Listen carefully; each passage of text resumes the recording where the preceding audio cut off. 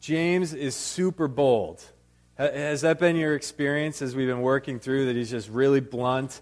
He can be very extreme at times in the way he frames things and the way he says things. He's very bold. And he is concerned with Christians living like real Christians. So he has a lot to say with what the Christian life should look like. And even though we're Christians, we are still sinners who are struggling with sin, that we have real struggles, that like Israel, we are prone to wander away from God rather than prone to wander toward Him. We see it in chapter 1. James makes it clear that we are prone to be simply hearers of the word rather than doers also. In chapter 2, he shows us that in our treatment of people, we are prone to partiality rather than impartiality. In chapter 3, he shows us with our mouths and our speech and our tongues, we are prone to blaspheme and tear down rather to worship well and to build up. We are sinners who actively struggle with sin. James has been very clear about that. Yet even in the midst of all of these proclivities towards sin, we have this Savior that has showed us a better way, that has given us His Spirit to guide our lives, that as Christ followers, we are showered with grace and goodness and forgiveness and mercy to help us through this struggle with sin, freeing us from bondage to sin, making this God-honoring life really, truly possible for us. Yet in this life, we are sinners and we are struggling with sin. Now, chances are, if you've ever watched cartoons as a kid, I'm willing to bet you are, almost every cartoon series has had a time when one of the major characters has had some sort of inner conflict, some fork in the road sort of moment. And what is the way, like the cartoon staple, the way that the cartoonist will illustrate this inner sort of moral or ethical dilemma where this character is struggling with doing right or wrong, good or evil? What will they do? A lot of times they'll illustrate a little devil on one shoulder and a little angel on the other shoulder, right? And the devil is like whispering bad advice, and the angel is whispering good advice. We have an example here. This is Homer Simpson. I'm sure you're all familiar with Homer Simpson, and just that. I'm pretty sure like the story arc of that episode, like most cartoons that will illustrate this sort of scenario, Homer knows what's right? He's got this quizzical look on his face. He doesn't quite know what to do. He knows what's right, yet the wrong thing is just sort of deceptively appealing. And he's got these two influences. And the little devil and the little angel are fighting against each other, trying to inform Homer's decision. He is wrestling with what to do. There's this internal sort of conflict happening. And it's just a very lighthearted, comical way of illustrating inner conflict that we all deal with all the time. Now, in reality, this is just a really inadequate way of illustrating the spiritual battles, the spiritual warfare happening within you. But James is very clear. He continues his blunt instruction to us, starting in chapter 4, claiming that there is a real spiritual battle. There is a spiritual war happening within his readers, within you and me. And the first thing we read in James chapter 4 that he's going to show us is that in this life, your passions are at war within you. Verses 1 to 3. Chapter 4, 1 to 3. What causes quarrels and what causes fights among you? Is it not this, that your passions are at war within you? You desire and you do not have, so you murder. You covet and cannot obtain, so you fight and quarrel. You do not have because you do not ask.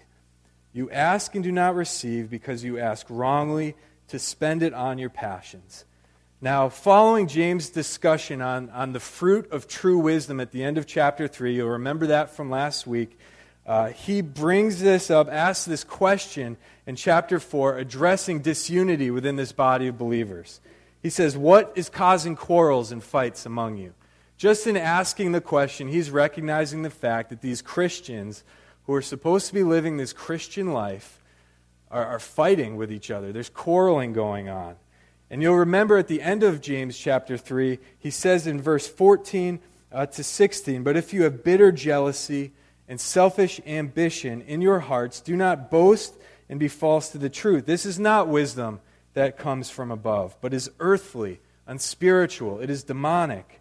For where jealousy and selfish ambition exist, there will be disorder in every vile practice. So this false wisdom, this selfish ambition, this disorder, these vile practices that he is addressing at the end of chapter 3, he starts off chapter 4 by saying, these things have taken root in your community. And there are quarrels and there are fights happening.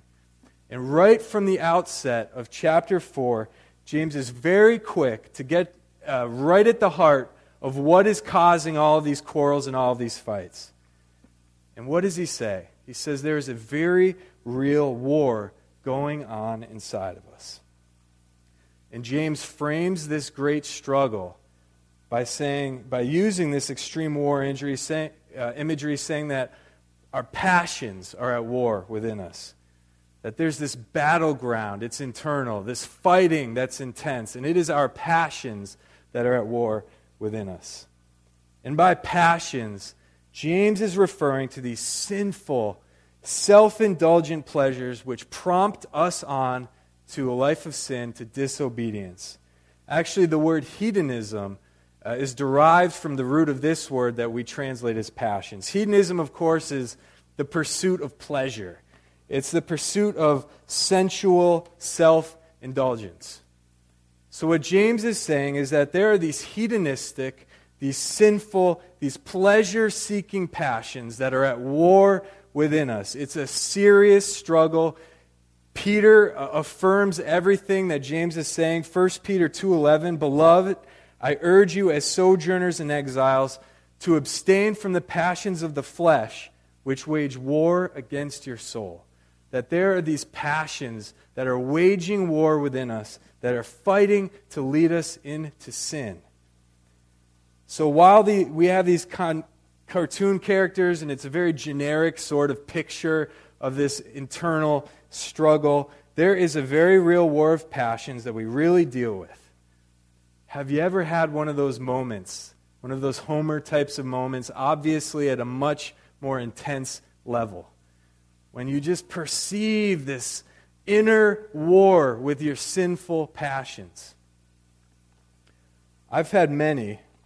As I was praying through the text, one stood out clearly.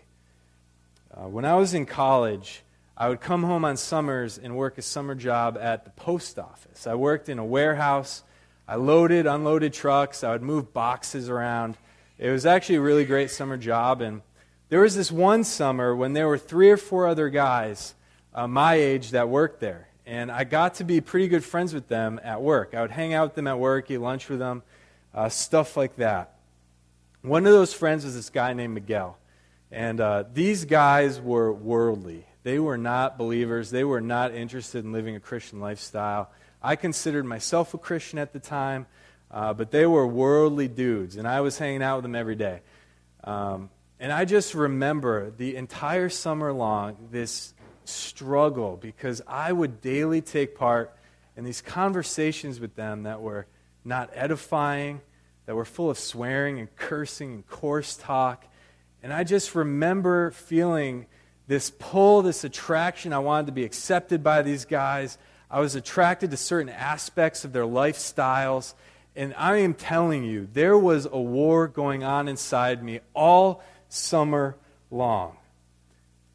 Well, I fought that war, and we also had this guy named Jeff that worked at the post office with us. He was a forklift driver. He was kind of a quiet guy. He was a Christian, worked hard. Everybody liked him. He would witness often. He was a great Christian presence at the post office. Well, there's this one day we're all sitting at lunch. I'm sitting at lunch with my buddies. And the conversation was not very good, and I was taking part in it. And I remember my friend Miguel turned to the group, and conversation somehow turned to Jeff. And he said, say what you want about Jeff. I really respect him. He's the first guy I've ever known that I really consider to be a Christian. And he said this because something about Jeff's life was consistent with what Miguel thought a Christian's life should look like. And I remember when he said that, it was like a knife going through my heart. I mean, I really, really struggled. The whole summer, I had major guilt and conviction because I had this war of passions going on within me. I was actively sinning, following those passions down roads that were not good for me.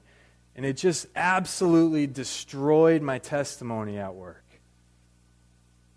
Miguel's comments illuminated in my mind, in my thinking, the truth that I had been giving in to these daily sinful passions. It wasn't a one-time thing, but I was living and embracing this worldly lifestyle. These are the types of wars that rage within us. We have passions raging in war within us. So soak in this reality as you sit here, even now in church. Even as you sit here, there are passions warring within you, seeking to pull you in directions that will bring you far from God, that will destroy your testimony as a faithful and effective witness to Christ. Maybe there are times in your lives, be introspective. Now is the time to be looking within, to think, is this you? Are these things being manifested? Are you following these passions down different roads in your life? Maybe you're harboring major resentment against someone, against a neighbor or a coworker, and it is just eating away at you, and you are fighting that battle. Maybe you're lusting after someone in your mind that you should not be lusting after. Maybe you're in a romantic relationship and you're faced with this dilemma: do I pursue the biblical standard of purity, or do I just give in to these passions of my flesh? Maybe you're in college or you're in school and there are these temptations to cheat on exams just to get better grades, as opposed to adhering to a code of ethics that honors God. Maybe you're at a workplace where there are temptations to fudge the numbers or do things dishonestly to make more money, to advance your career, rather than love the Lord with the way you're working. Maybe there are annoying people in your life and you're treating them like dirt rather than interacting with them in a loving way. Our passions are at war within us. And the way we respond to those passions really, truly matters. And verse 2 expands on the nature of these sinful passions. You see, James is writing to a believing audience, a specific audience with all this stuff going on. It says that the people desire, and what do? Are they handling, are they responding to these desires in a godly way? No, it says they desire and they don't have, so they murder, like David with Uriah. It says they covet, which is a sin in the first place, and they can't attain, so what's happening? They're fighting and they're quarreling. Even their prayers are stained by these sinful worldly desires. Either they're not asking God as they should, or they're asking with these wrong, tainted motives, just so that they can further feed their pleasures. Our sinful passions are at war within us, and like these first century Christians, we are at war with them. If we're honest with ourselves, we know it to be true, and rather than brush it under the rug or ignore it altogether, James is just willing to talk about it. So while James makes it clear that this war of passions is raging within us, he also makes it clear that within this war of passions, there's just no room for compromising your allegiances to God. Verses 4 to 6. Verses 4 to 6. You adulterous people, do you not know that friendship with the world is enmity with God? Therefore, whoever wishes to be a friend of the world makes himself an enemy of God.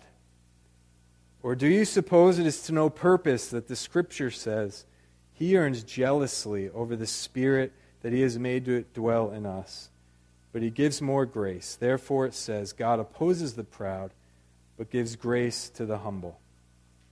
So having analyzed the way that this audience has responded to this inner war of passions, James just levels them with this accusation. You adulterous people. You are adulterers. You are unfaithful to God. Now, it's important to note that James is not just saying that their sin is strictly a moral issue, right?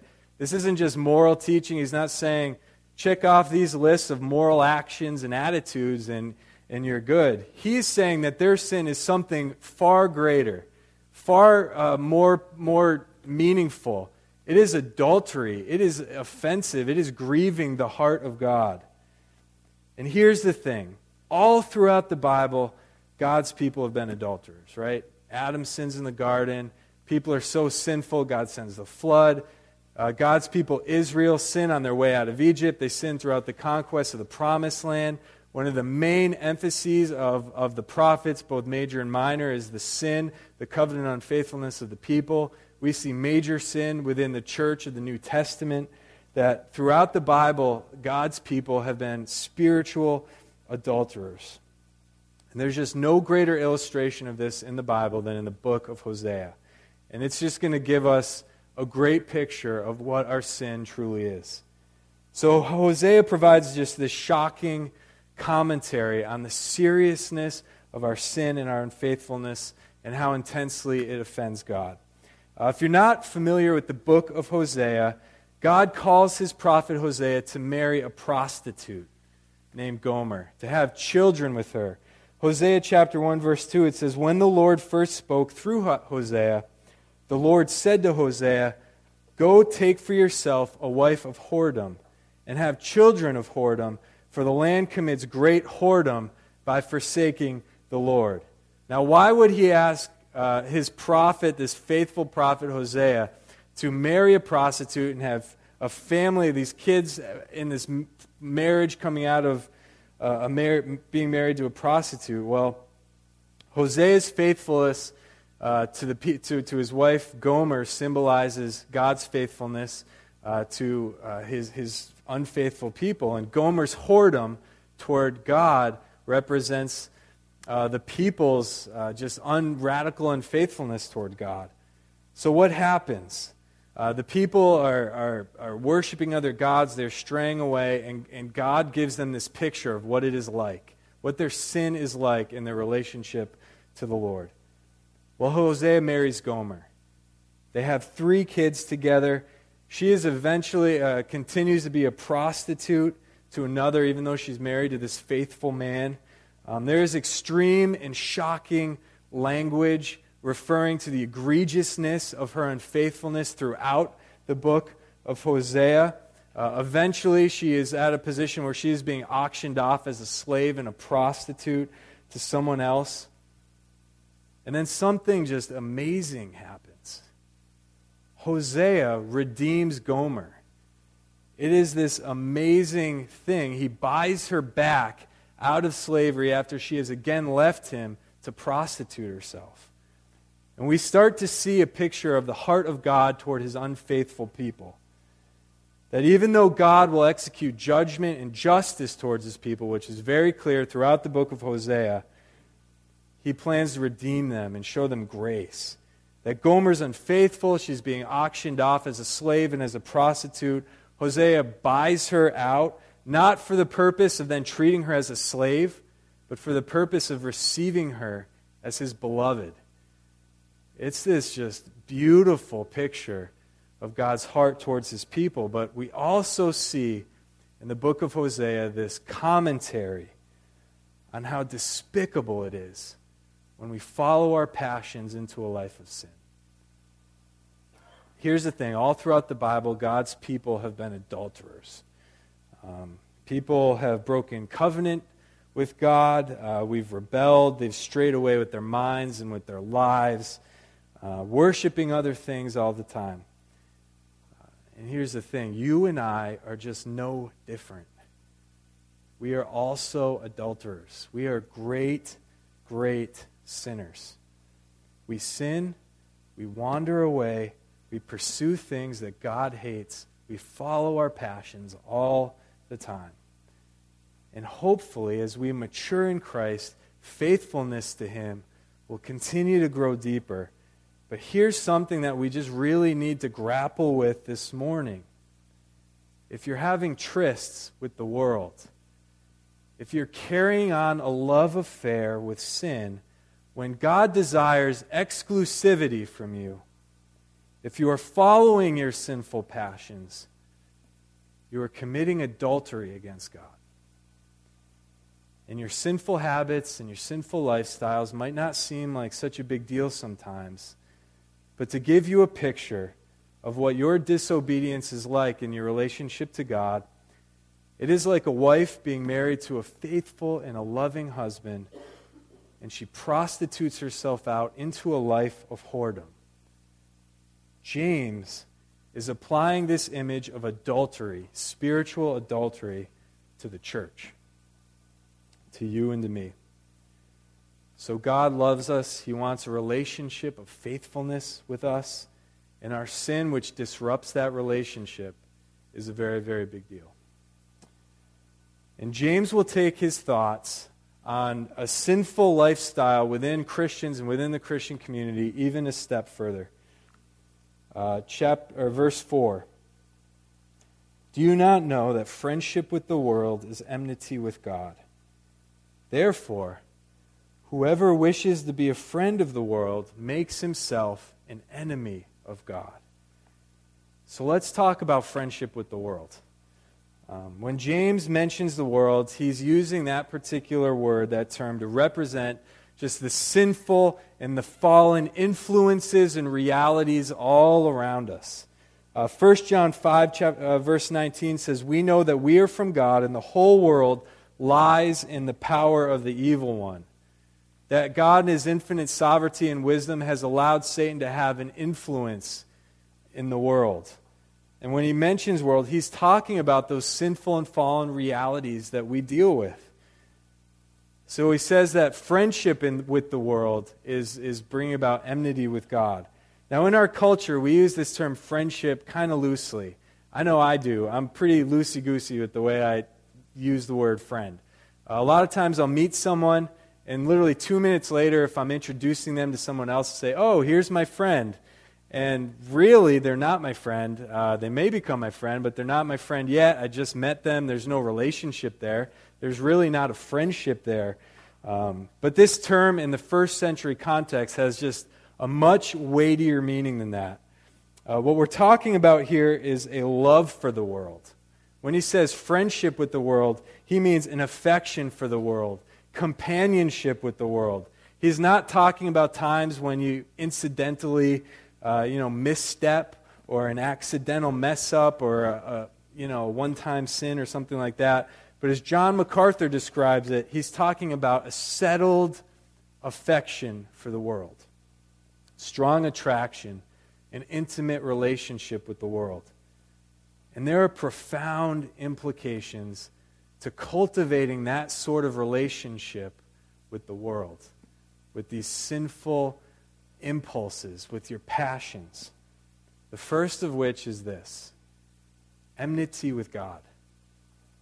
Now, the word enmity means hatred toward, hostility with. Almost every time that word's used in the New Testament, it's used to describe personal enemies.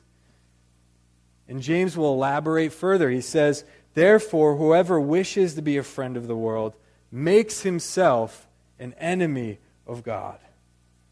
Now, these are just blunt truths that James is giving us. That if you befriend the world, you are taking a position of hatred toward God. That if you befriend the world, you are walking across the battlefield, crossing the line of fire, and positioning yourself as his enemy. Serious stuff. Now, I was recently reading about the life of Benedict Arnold. I don't know much about him. I'm far from being an expert. I was just doing some biographical reading. It was really interesting. I was really struck. He was a pretty remarkable soldier for the colonies at the very beginning. George Washington really trusted him. He recommended him to Continental Congress. He commissioned him as a colonel. But after some questionable activity, he was actually court-martialed, and he began bargaining with the British. And one of the things that really just strikes me, that story just really strikes me, is that When Arnold began bargaining with the British, he was immediately positioning himself as an enemy of the colonies. Right? I mean, he couldn't truly be a friend of both camps. He couldn't truly be a friend of the colonies and say, you know what, I want to operate for your best interest. I love you. You're my friend. I care about you. I'm with you. And then at the same time say, I want to be your friend to the British. I want to operate for your best interest. I am with you. I want this relationship with you. I want to be a friend to you. He couldn't be a friend truly to both camps. In befriending the British, he automatically made himself an enemy of the colonies. Now, either you are a friend of God or you are a friend of the world. And if you are an enemy, or if you are a friend of the world, then you are an enemy of God. It's super extreme language. It's an extreme message. So it'll always be impossible to carry on a love affair with your passions, to carry on a love affair with sin, and still honor God.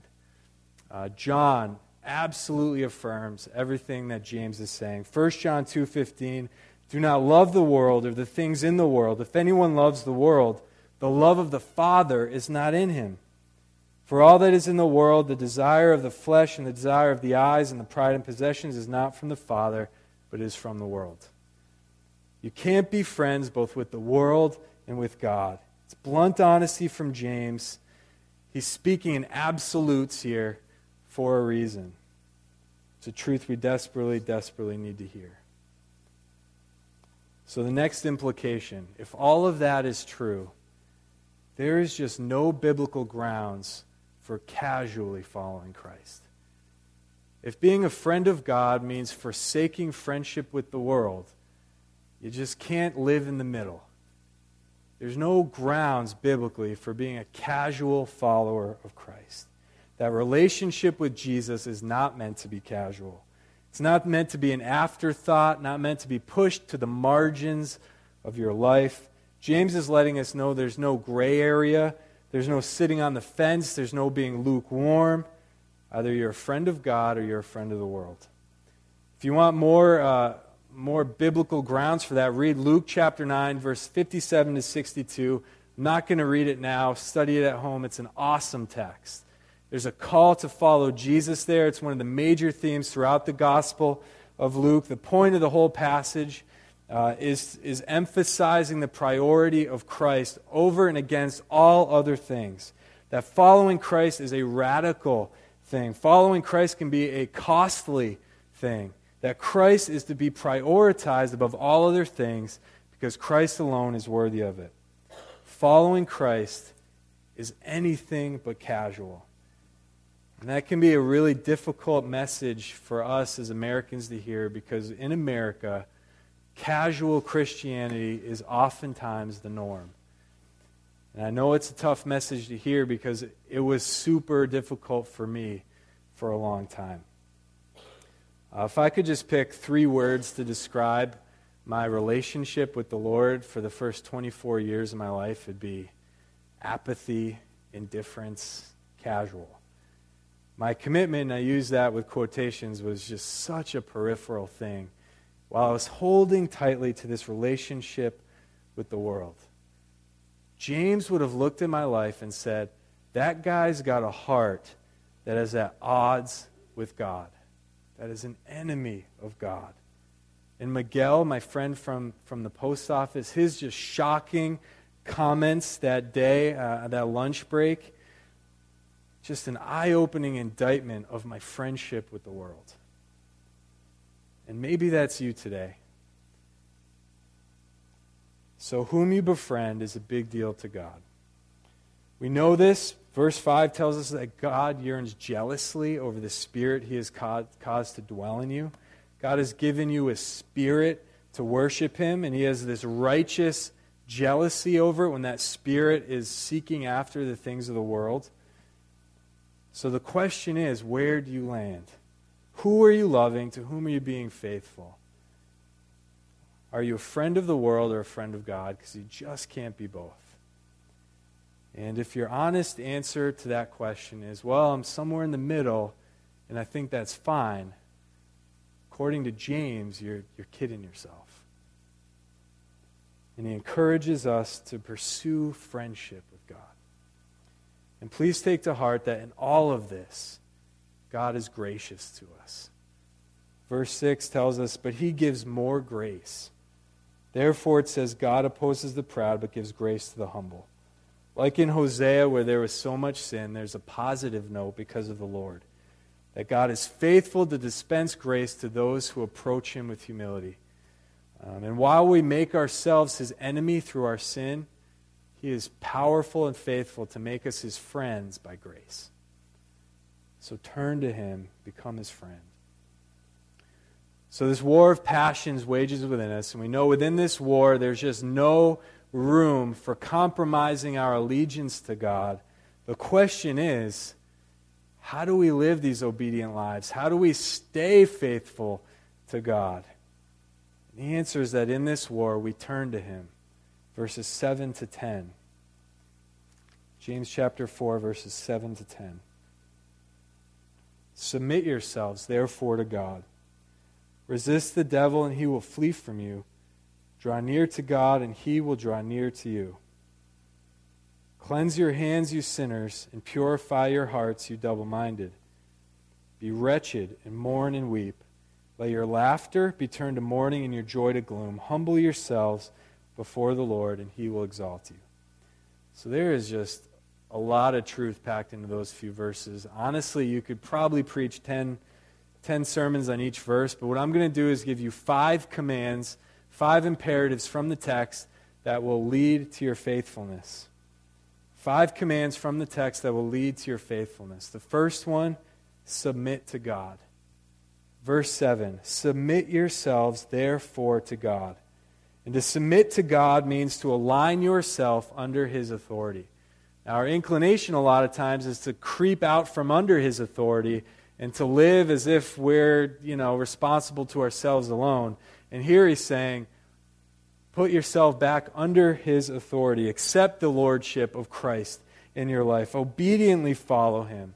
And we know submission takes intentionality. It takes perseverance, because there are going to be moments throughout the day when you don't feel like being submissive to Jesus. You're going to feel like following those passions down some sinful road. And it also takes genuine heart change. So if you're struggling with your fleshly passions, if you're trying to manipulate God with your prayers like these first century Christians, if you're habitually tempering your obedience to God with just kind of doing your own thing, the appropriate thing for you to do is to submit to him. Resign your will to his, align your heart with his by his grace, and receive Jesus as your Lord.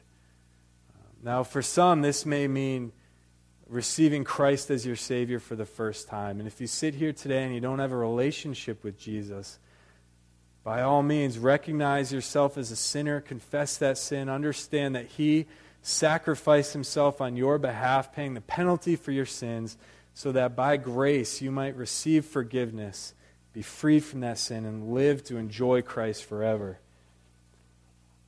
Since we battle sin, we cling to Christ. Here's the second command from the text that will lead to your faithfulness. Resist the devil. Verse 7, resist the devil, he will flee from you. Now, while we have these internal passions and these internal struggles, we also have an external enemy. Scripture's very clear. Satan and his demons are real. They're actively working against us.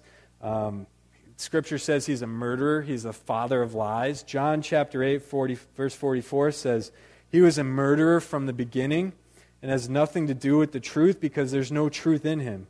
When he lies, he speaks out of his own character, for he is a liar and the father of lies. He lies to us. He is false. He will offer you a counterfeit truth which looks good, but will lead you down a road that you don't want to go down. A road which grieves God when you follow him. And what is he doing? He is actively seeking to destroy you. 1 Peter 5:8, be sober-minded, be watchful. Your adversary, the devil, prowls around like a roaring lion, seeking someone to devour. Resist him, firm in your faith. So we are told to resist. And remember, The devil, the enemy, has no power over the Christian except to seduce you and to tempt you. And giving into your passions means yielding to the devil. Now, when your sinful passions and these evil influences are fighting to lead you astray, we're to submit to God and to resist the devil, just like Jesus did in the wilderness. Of course, submitting to God is first imperative for resisting, because we can never resist the temptation to sin in our own strength, but we submit to God and trust Him to give us the fortitude. And if you do this, Scripture tells us the devil will flee. So since we battle sin, we cling to Christ. Here's the third thing, the third command that will lead to your faithfulness. Verse 8, draw near to God, and He will draw near to you. Now, James is using this really awesome spatial imagery. He says, if you're far, draw near. We're familiar with this imagery, right? Paul uses it when he is explaining justification to us. Ephesians chapter 2:13. But now in Christ Jesus, you who once were far off have been brought near by the blood of Christ. And here, James is using that term with a specific nuance of returning to God, drawing near to Him again, that if you are wandering off, if you are following these passions into sin, return to Him, draw near again. And what happens when we draw near? God promises to draw near to us. It's this really special, reciprocal promise. And keep in mind, this is not directed toward unbelievers. It's about Christians rededicating themselves to a life of faithfulness to God, and in return, God restoring them with closeness to Him. Draw near to God. If your passions are influencing your life, draw near to Jesus. Return to Him. Since we battle sin, we cling to Christ. Here's the fourth command that will lead to your faithfulness. Repent. Verses 8 and 9. Cleanse your hands, you sinners, and purify your hearts, you double-minded. Be wretched and mourn and weep. Let your laughter be turned to mourning and your joy to gloom. Now again, James isn't holding punches. He calls them sinners. He calls them double-minded in all of this. And he uses this imagery of washing, cleaning your hands, and purifying your hearts. And it's important to know that James is pulling these images and much of his theology right out of the Old Testament. In the Old Testament, the priest's purity was of utmost importance. As they came into the presence of God on behalf of the people, and as they ministered, they would clean themselves physically. They were also very careful to do sacrifices to atone for their inner sins, to make sure that they were pure before God as they did their work. Now when James is saying, wash your hands, clean your hands, and then purify your hearts, he is calling for an internal and also an external purity before God. That our hearts, but also our lives, that our deeds, but also our dispositions might be clean in His presence. So it's appropriate for us to confess, to take these measures to be clean before Him, to acknowledge our inner sins, to do things, to intentionally try to live in a certain way that is God-honoring. James also uses this language. It's unbelievable. He says, be wretched, mourn, weep. It's really intense language, but when you understand your sin as adultery, and you really understand the weightiness of what your sin is and what it means to God, it is so completely appropriate to grieve over your sin, to mourn it, to feel horrible about it, to be heartbroken over your sin. And we see that true repentance includes this heartfelt sorrow over grieving the heart of God with our sin. So we're called to face our sin, to mourn it, to repent it to God. He says, let your laughter be turned to joy, right? Or your laughter be turned to mourning, your joy to gloom. That this lighthearted attitude about our sin be turned to a serious one. That we understand the weightiness of our sin. So since we battle sin, we cling to Christ, repentance. And here's the fifth command that will lead to your faithfulness. Humble yourself. Verse 10, humble yourself before the Lord, and He will exalt you. Humbling yourself, of course, before God means confessing to Him how lost you are without Him, how desperately you need Him, coming before Him with this soft heart of meekness as opposed to this hard heart of pride. And He promises if you do this, Christian, He will exalt you. He will help you in all these things. He will lift you up. So James commands us to submit to God, to resist the devil, to draw near to God, to repent, and to humble ourselves. And of course, all of this is only possible by grace. James has been very clear all throughout the text so far that we just can't do this stuff. We can't live this Christian life in our own strength. We need God's grace to empower us. But since we battle sin, we cling to Christ. Now, I wanted to just leave you with a few encouraging truths because we've talked a lot about sin, what it is, how we struggle with it, how we battle with it. And so please just know that if you have received Jesus as your Savior, if you have placed saving faith in Jesus Christ, that you are no longer a slave to sin. That Jesus has conquered Satan, sin, and death, and you have been freed. And the awesome thing is that in all of this, in all of these endeavors, in all of our attempts to lead a Christian life, God is our great strength in all these things. We're not meant to fight this great war of the soul on our own. We have a champion, Jesus Christ, who fights for us. And I also just wanted to leave with you 1 John 4:4. He who is in you is greater than he who's in the world. So the last thing we're to do is to listen to this text and be discouraged and think we can never live up to this ideal.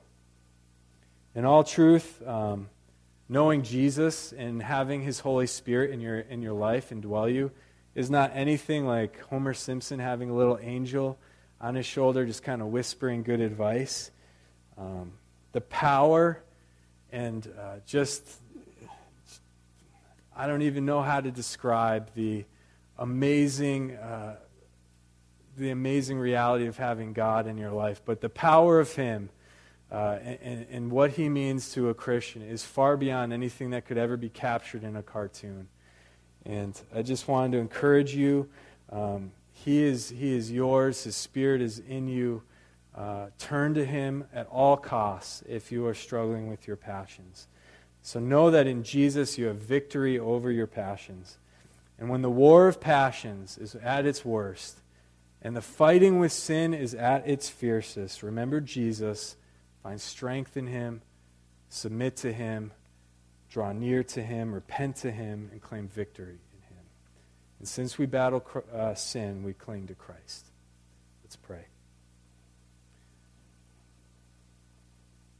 Holy Father, we just thank You for Your word. And Lord, we do know, each and every one of us, that we are sinners. But Father, we just thank You for Your grace to us. We thank You, Father, that You forgive us. And You make a life with You possible. And Father, I just pray that You will continually be moving in each of our lives, each of our hearts, to help us to be more faithful to Jesus.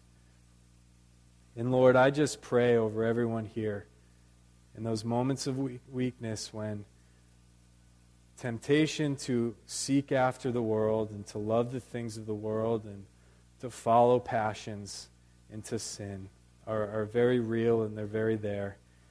Father, I just pray that You will be stronger, that You will show us sin for what it is and help us, Lord, to be faithful to You. We love You dearly. We thank You. In Christ's name.